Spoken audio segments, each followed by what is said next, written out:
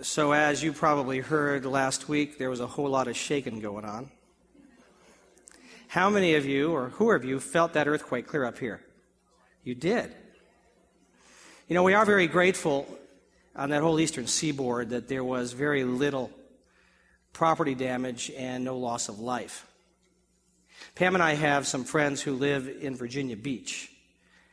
And following the earthquake, he posted this on his Facebook.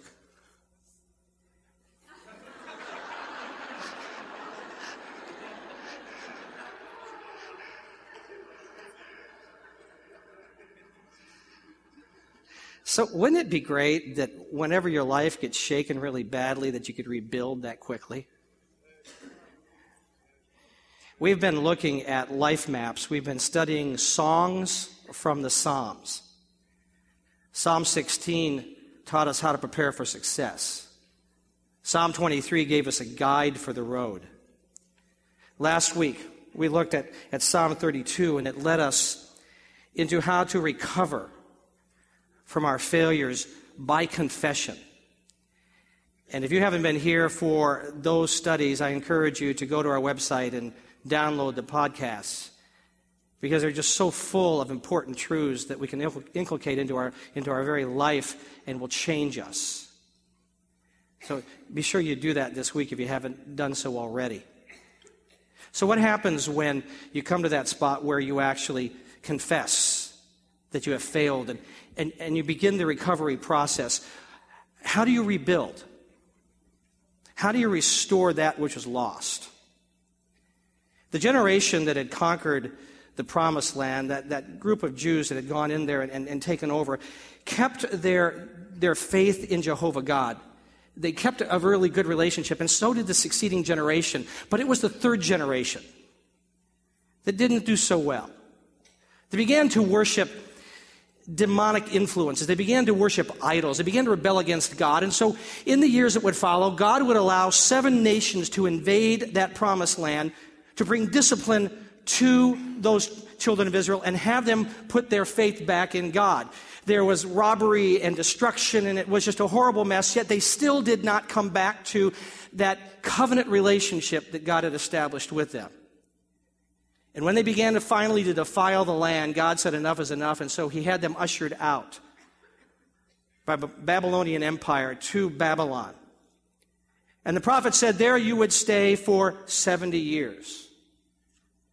And during those 70 years, we know that as time progressed, they began to confess their sins. They began to try to reorganize themselves back into expressions of worship, creating even synagogues so that they could have that time together.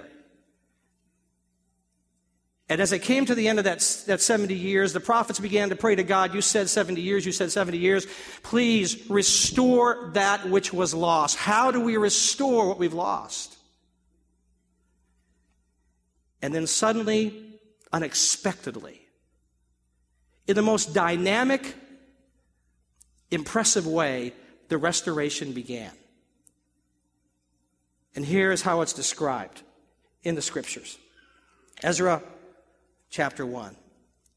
In the first year of Cyrus, king of Persia, in order to fulfill the word of the Lord spoken by Jeremiah, the Lord moved the heart of Cyrus, king of Persia, to make a proclamation throughout the realm and to put it in writing. And this is what Cyrus, king of Persia, says. The Lord, the God of heaven, has given me all the kingdoms of the earth and has appointed me to build a temple for him at Jerusalem in Judah. And any one of his people among you, may his God be with him, and let him go up to Jerusalem in Judah and build the temple of the Lord, the God of Israel, the God who is in Jerusalem. And the people of any place where survivors may now be living are to provide him with silver and gold, with goods and livestock, and with freewill offerings for the temple of God in Jerusalem. Now understand how incredible this is. This would be like you awakening tomorrow morning and hearing a news report that Glenn Beck has come before the nation and said, I will personally finance and personally direct the re-election campaign of President Obama. Not going to happen. This pagan king, this king who had his focus on the god Ahura Mazda, the one they called Lord Wisdom, the creator of heaven and earth from their view, says, Jehovah God has appointed me. And you've got to understand that the depths of that word appointed actually mean to have a personal audience with and then told to do that which you're appointed to do. He said, I've had a personal audience with Jehovah God, who has told me that all the kingdoms that I have, that he has given me. And therefore, he has told me that I must go make sure that a temple is built in Jerusalem in Judah. So all you folks that want to go home, go home. In fact, all the folks that are staying here are free to give you what you need, provisions to get you there. In addition, you may ask for free will offerings so that you may take that and go back and use it to build your temple. Just incredible. It would be like hearing that Billy Graham, and you'd understand this, that Billy Graham said, God has laid it on my heart to build a huge worship temple expression right in Erie, Pennsylvania, the center of the universe. And we are. You say, well, that just makes sense. He knows God. That's fine. But what would you feel like if suddenly the Dalai Lama said, I've had this experience with Jesus of Nazareth who told me to go build him this wonderful temple in Erie, Pennsylvania? You'd go, that's just incredible. That is the shock that must have settled in on these folks when they realized that God said, I have a moment. And now is the moment. And I have begun a movement. And you will see it with your own eyes. So I want to say to us this morning that in God's view of us, each of us has a moment. And God will begin the movement. And we must understand then that our restoration has a divine timeline. And it has a certainty. Sarah was barren. But God had a timeline. Joseph was incarcerated. But God had a timeline. David was on the run. But God had a timeline. Israel was in captivity. But God had a timeline. The issue you face for you, think of what it is right now. God has a timeline. And for Israel, that moment and that movement is described this way out of Psalm 126. And that's where we're going to camp this morning. And here is what the psalmist says.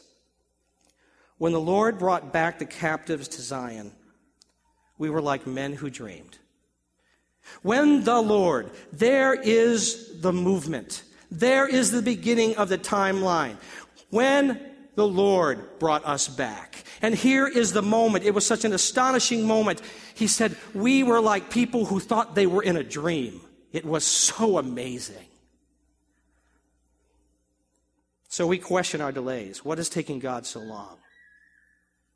I want to tell you that he has a movement and a timeline. We weep and we say, oh God, this hurts so bad. Why don't you do something about it? Do you know that the scripture says that when they were brought into that kingdom of Babylon, that they would say to the Jews, sing your songs of Zion. We like your songs. And the scripture says they took their harps and hung them in the trees and said, we cannot sing our songs as long as we are in this land. Our hearts are broken. And some of you sit here today, have taken your harps and you've put them up and said, I just can't sing anymore. I'm just so broken. God has a timeline. For Sarah, 25 years she waited, but God had a timeline. Joseph had to go through abduction, false imprisonment, forgotten promises, but God had a timeline. David had to wait for years to receive what had been anointed already upon him, which was the throne, but God had a timeline. I appreciate the words that Pastor Okanude states when he says these words, until God stepped in, Zion was still in captivity, Hannah was still barren. Lazarus was still locked up in the bowels of death. But when the Lord Adonai, the ruler of the universe, enters in, mountains must skip like rams, everlasting doors must lift up their heads, Joseph must become a prime minister, and Hannah must embrace her children. You say, I've hung up my harp, and I say to you, take it back down. Because God has a moment for you. Janet didn't know what she's supposed to do. She waited for her moment, and she was in grieving because her husband was just so off kilter in her view. And so we get a call in our church in Oregon. And I happened to be the guy that was on for the day taking the phone calls, and so they gave me the phone call, and Janet said, you got to help me. I said, Janet, do I know you? She said, no, you don't know me, but I know who you guys are, and you've got to help me because I'm sitting here in my family room with my husband. He is drunk, and he has a rifle in his hands, and he's threatening to kill me and then kill himself. I said, do you know if it's loaded? She says, he has the shells in his pocket.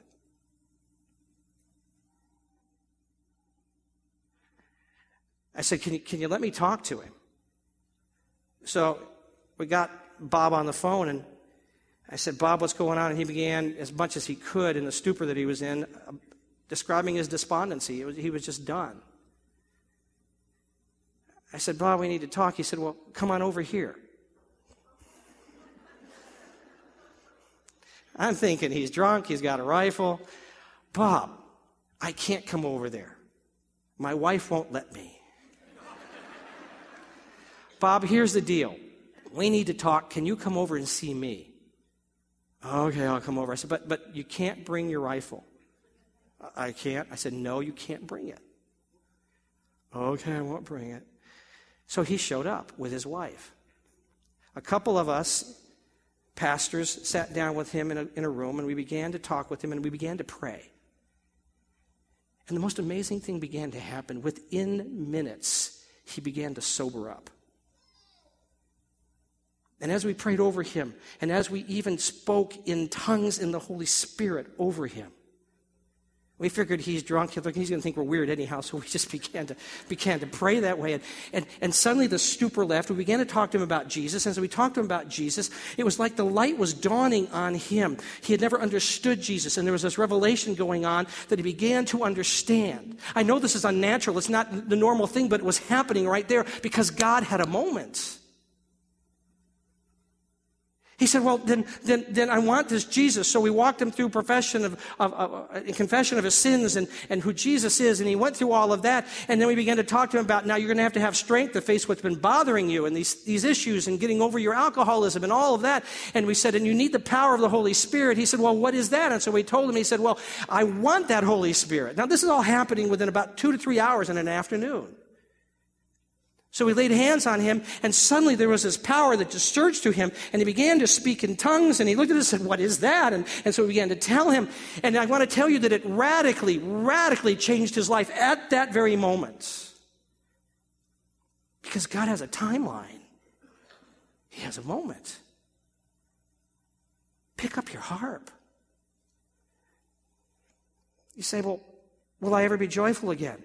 Listen to how Paul the Apostle tells us, as he wrote to the church at Corinth, how he tells us that God will keep his promises. For he says, for all of God's promises have been fulfilled in Christ, with a resounding yes. And through Christ, our amen, which means yes, ascends to God for his glory.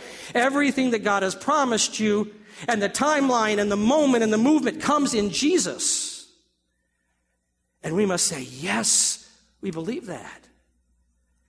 Now, when you do that, you may not get the instant deliverance that this man got, but you will get a deliverance. And your deliverance may not be as instantaneous because your deliverance may be, yes, you're on your way, but now you've got to work through this.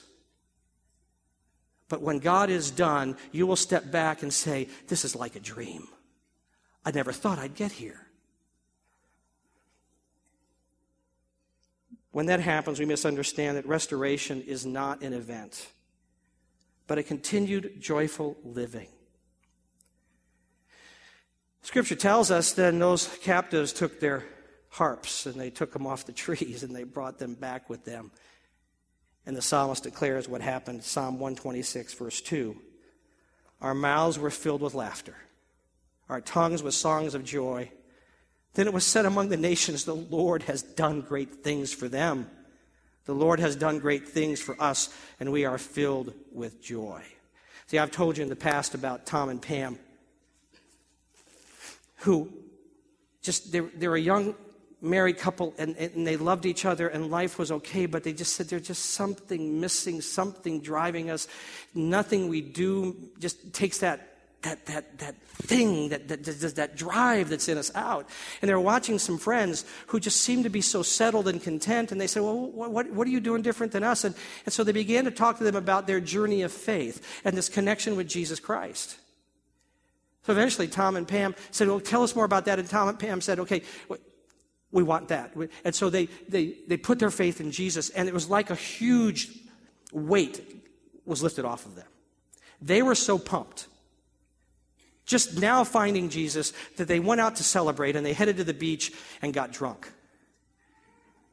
Jesus, we love you, and they were soused, and I don't know, God probably took it as worship. And they learned as time went on that there's probably more appropriate ways to express worship to God.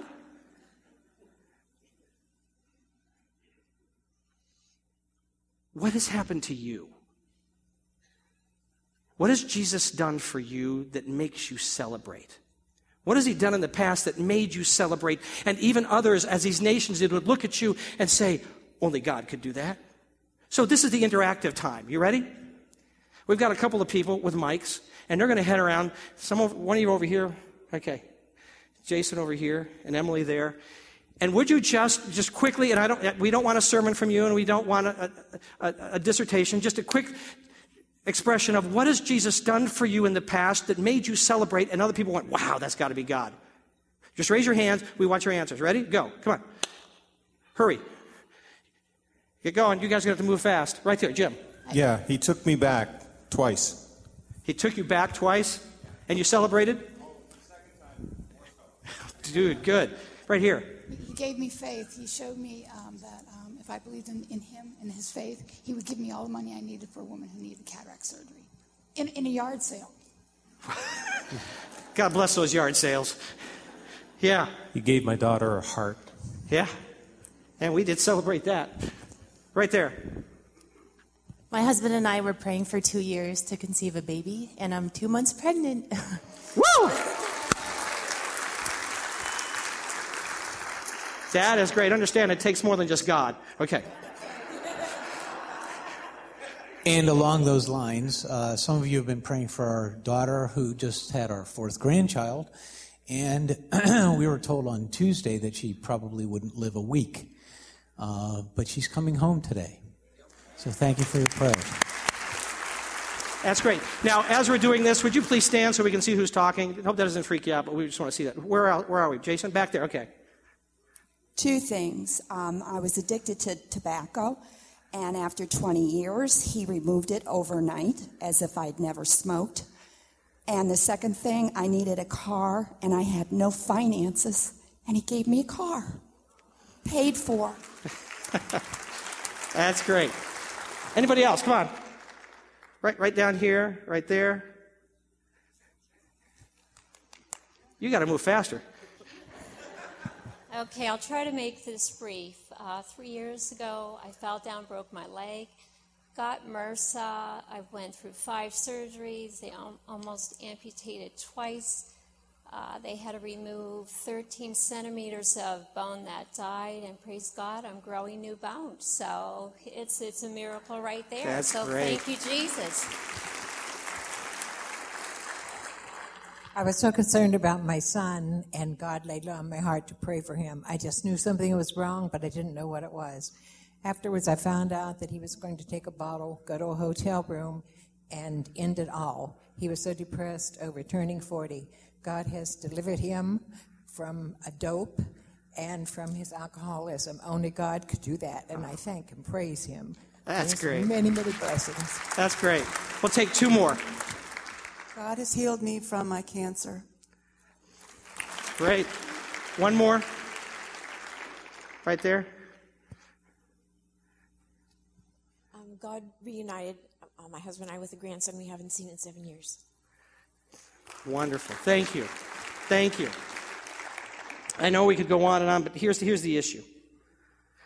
They said, we became so aware of what God has done. And the wording in the verse we just read actually means that all we had to do was open up our mouths and laughter just flew out. We were so stoked and pumped with what God had said. Stoked and pumped are the original Hebrew. Just want you to know that. And it said that the mood was so jubilant that it was like our joy took hold of our tongues and began to just shout praise. I want to tell you that where Jesus resides, his church, it should never be boring. It should never be discouraging because there are these stories of what God has done. And his expectation is this, that our story should be alive and gaining momentum. It's not that just he did that, but that we continue to worship and praise him and think about what he's done. And in that expression of thankfulness and awareness of what he does, it continues to gain momentum. What he has done is not just the ending, it is just the beginning, and it catapults us into something greater. And that is why they said this, Psalm 126:4. Now restore our fortunes, O Lord, like streams in the Negev.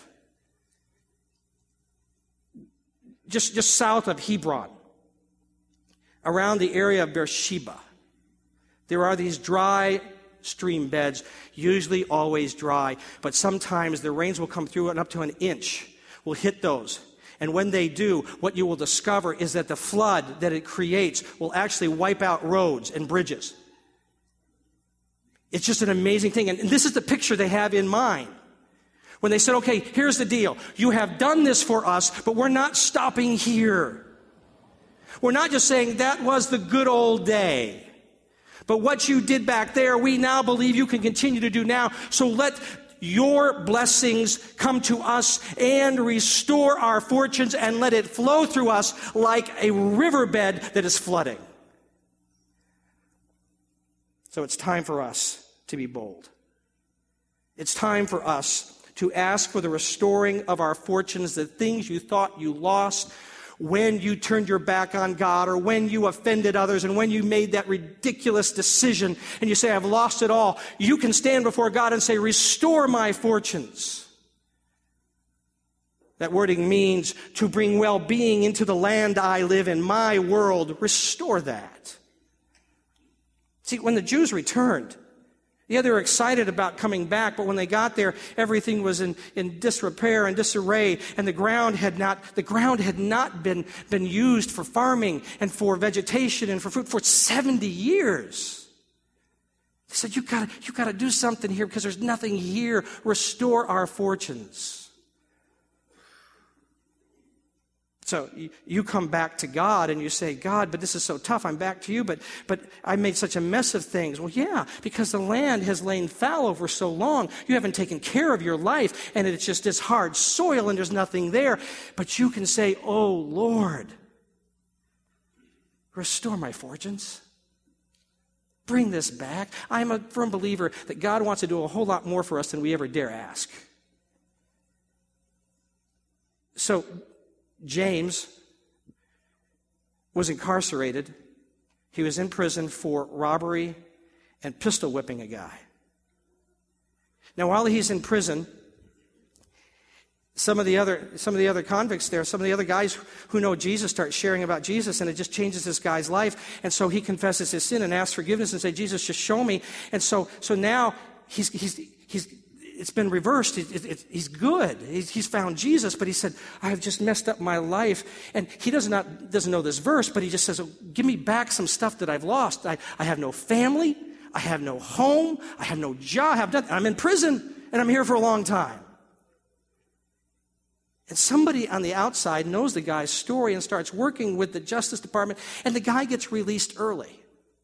But he's got no place to go. Well, the guy that's working to get him released early also then says, you know what I've been thinking? Why don't you come home and live with me and my family, my young family? We'll make you part of our family.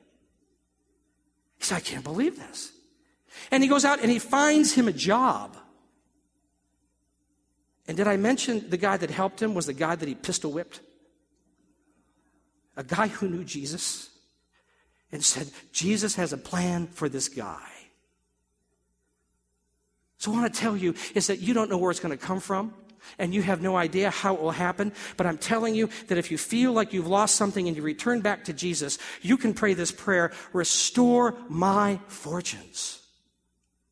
And so I want to pause right here and just ask you who feel like, for whatever decisions you've made in the past or whatever decisions were made for you in the past, and life has just gone on a tailspin, and you feel like you've lost so much, today you would like to say to Jesus, like that river flow that just goes out of the banks and just floods, blessings from God, well-being in the land, I want you to restore my fortunes.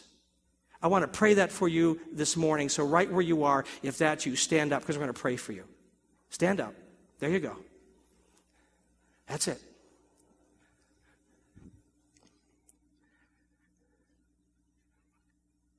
All right.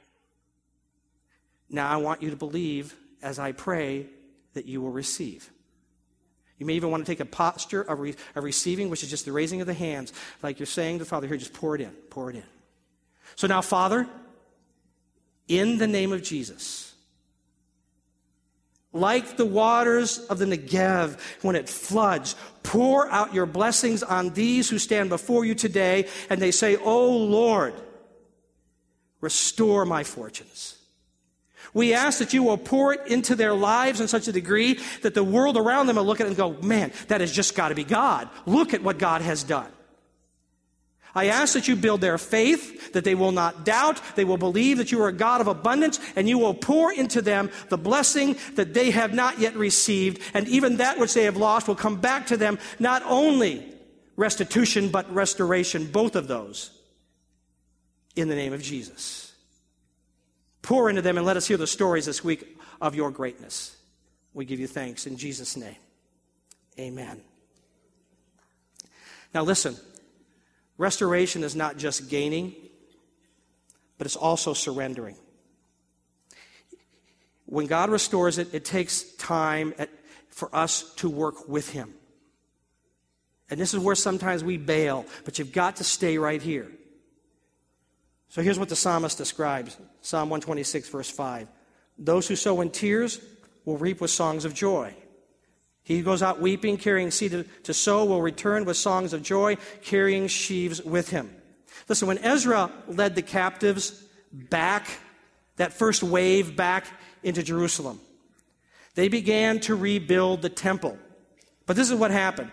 Ezra 3:12 says, "But many of the older priests and Levites and family heads who had seen the former temple wept aloud when they saw the foundation of this temple being laid, while many others shouted for joy." What you got is that you have those folks who had seen the original temple. They had seen the glory of God come into that temple. And now they see what they're building, and it's nothing like the glory of the former days, and they wept. And in essence, they said, "Oh, it'll never be like the good old days. We just will never have that." And others were saying, no, this is God. This is Jehovah God. Look what He's done. It's going to be better. God can do this better. It will be incredible for us. Unfortunately, the negative won out. That it's not as good as the good old days won out. And they quit building the temple, leaving it just in its foundation. And it wasn't the good old days. If you go back and look at what Ezekiel the prophet said about the temple as God spoke to him, God basically said, "This wasn't so good. It's not as good as you thought it was. In fact, I detested it. It was so bad." For 18 years, they did nothing. Until God sent a prophet named Haggai. And he pulled the people together and he said this, "I have a word for you from God. And it's this. Look at your houses. You've constructed wonderful houses. You have wonderful living. Everything is fine for you. And look at God's house. Why haven't you loved God? Why haven't you taken care of His house?" They said, "Well, because we're in a recession." He said, "I'll tell you why you have a recession. Every time you tried to have a harvest in these 18 years, when you brought the harvest in, God would blow it away because you did not put Him first. You put yourself first. No wonder you're in a recession. You haven't put Him first." It so convicted them that for 3 months, they took whatever they had left and they began to pour it into the temple as they began to build the temple and say, "God, we want to honor you." 3 months later, Haggai shows back up again and he says to them, "Now from this day forward, give careful thought. Is there any harvest since you stopped building the temple? And they said, no, there hasn't been. 18 years ago, there's been no harvest. He said, from this day, I will bless you. Now understand, 18 years, they've tried to have a harvest, and every year it's ruined. And now God says, go ahead. Now, they've been getting grain from someplace, and that grain is just enough to feed the family. And now they're expected by God to take that grain and begin to plant their crops. But understand that for 18 years, the history has been you get nothing back. So when they go out this time to spread their grain, they know that if it does not produce a harvest, they have just given away the food that their children are going to eat, and they will starve. And they begin to weep. What have you delayed in giving God? It's been tough. I don't know. Have you not sown in the forgiveness into people's lives you should have given? But you don't know how badly I've been hurt. But have you forgiven? Have you sown it in? Have you sown in the time that God asked you to? But I'm so busy. But have you sown in the time? Have you sown in the resources? Have you sown in your tithe? But I will when I'm... No. The tithe is His. Have you sown it? Have you given it in? Have you given the love? Have you given the ministry? Have you given what God asked you to give? Have you sown it in? But you don't know. In the past, it's just not worked out. But have you sown it? You see, deliverance is a whole lot easier. What they experienced when He said, hey, leave, is so much easier than plant the crops.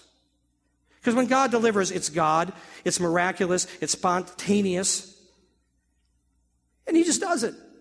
And that's why we run from miracle service to miracle service and say, hey, just change me so I don't have to work on it. But see, harvest takes time. It's natural. It's not just God, it's God and me, and it's really risky. But He says, what are you planting? Come on, it's time for you to sow. That which we refuse to sow by fear or selfishness will keep us from reaching our total restoration. And our total joy depends on our total surrender. Here, I'm giving you all of it. If He delivered you, won't He totally restore you? Don't listen to you that tell you the best was back then. That is the spirit of Erie right now. The best was back there. And so we hold on to the little bit we have, and we have political infighting and people going against each other and holding on to their possessions because it's all we got left. And yet the glory of God wants to come into this city and change it so that we give out freely, because what we sow, we will harvest. The best is yet to come. You see, when Haggai was talking to them, they said, well, here's the deal, that God says that the glory of the second temple will be greater than the first temple. And you say, well, that's a great promise, but I've looked through history, and that first temple had the glory, the Shekinah glory of God coming down on that temple, Solomon's temple, and he couldn't even get in there. That didn't happen in the second temple. Oh, don't miss it, because God does not lie. He says, what you sow, you'll reap. If you'll trust me, you'll come back singing, holding the harvest. I love the description given by Dr. George Wood, who describes where that glory came, when it came. He says, never before had God come in the flesh and walked on the grounds of Moriah's hill where Abraham almost offered Isaac, the hill bought by David where Solomon built the temple. Great men and women and priests and prophets came and went, but only once did the Son of God Himself come down. And on those temple grounds He taught and He healed. The words of Psalm 24, 7 through 10 came to pass with Jesus' entry into the temple. Lift up your heads, O you gates. Be lifted up, you ancient doors, that the King of glory may come in. Who is this King of glory? The Lord strong and mighty, the Lord mighty in battle. Lift up your heads, O you gates. Lift them up, you ancient doors, that the King of glory may come in. Who is He, this King of glory? That's the Lord Almighty. He is the King of glory. That was His glory. And so I say to you this morning, that King of glory is in this place right now. His glory is here. It's in this city, in His people. He, at this moment, wants to enter into your life. He, at this moment, wants you to trust Him. He in this moment wants you to trust him, that you would sow that which he's told you to put into the world, into the people around you, to put in your tithe, to put in your love, to put in your forgiveness, to put in your time and attention, to put into that. Because this King of Glory says you will come out singing with the harvest. This King of Glory is restoring you. And so my question is, are you ready for the restoration? So will you stand?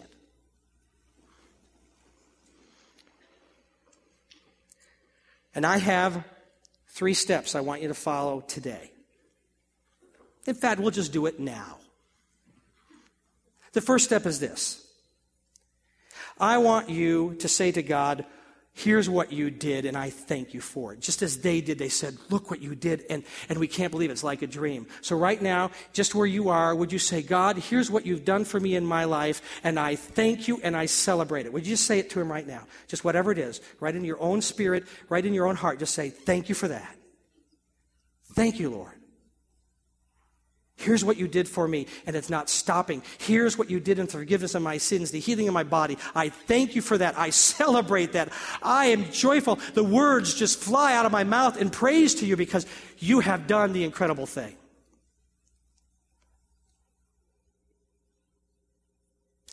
Second step.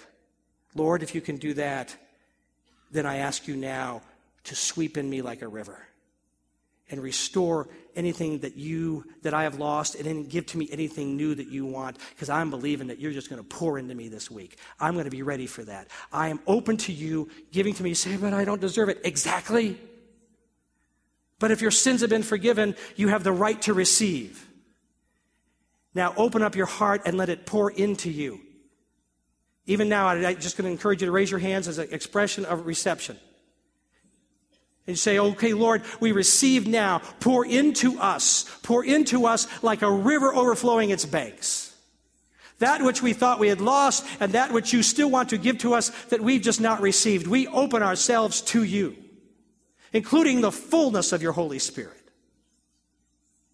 In Jesus' name.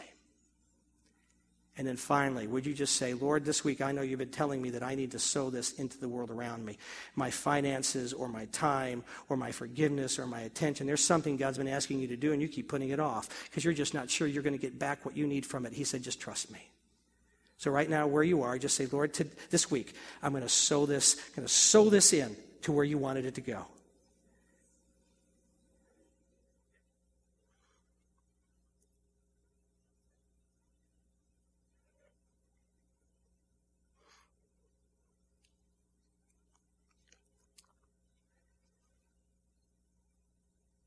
And so now lift up your heads, O you gates, be lifted up, you ancient doors, that the King of glory may come in.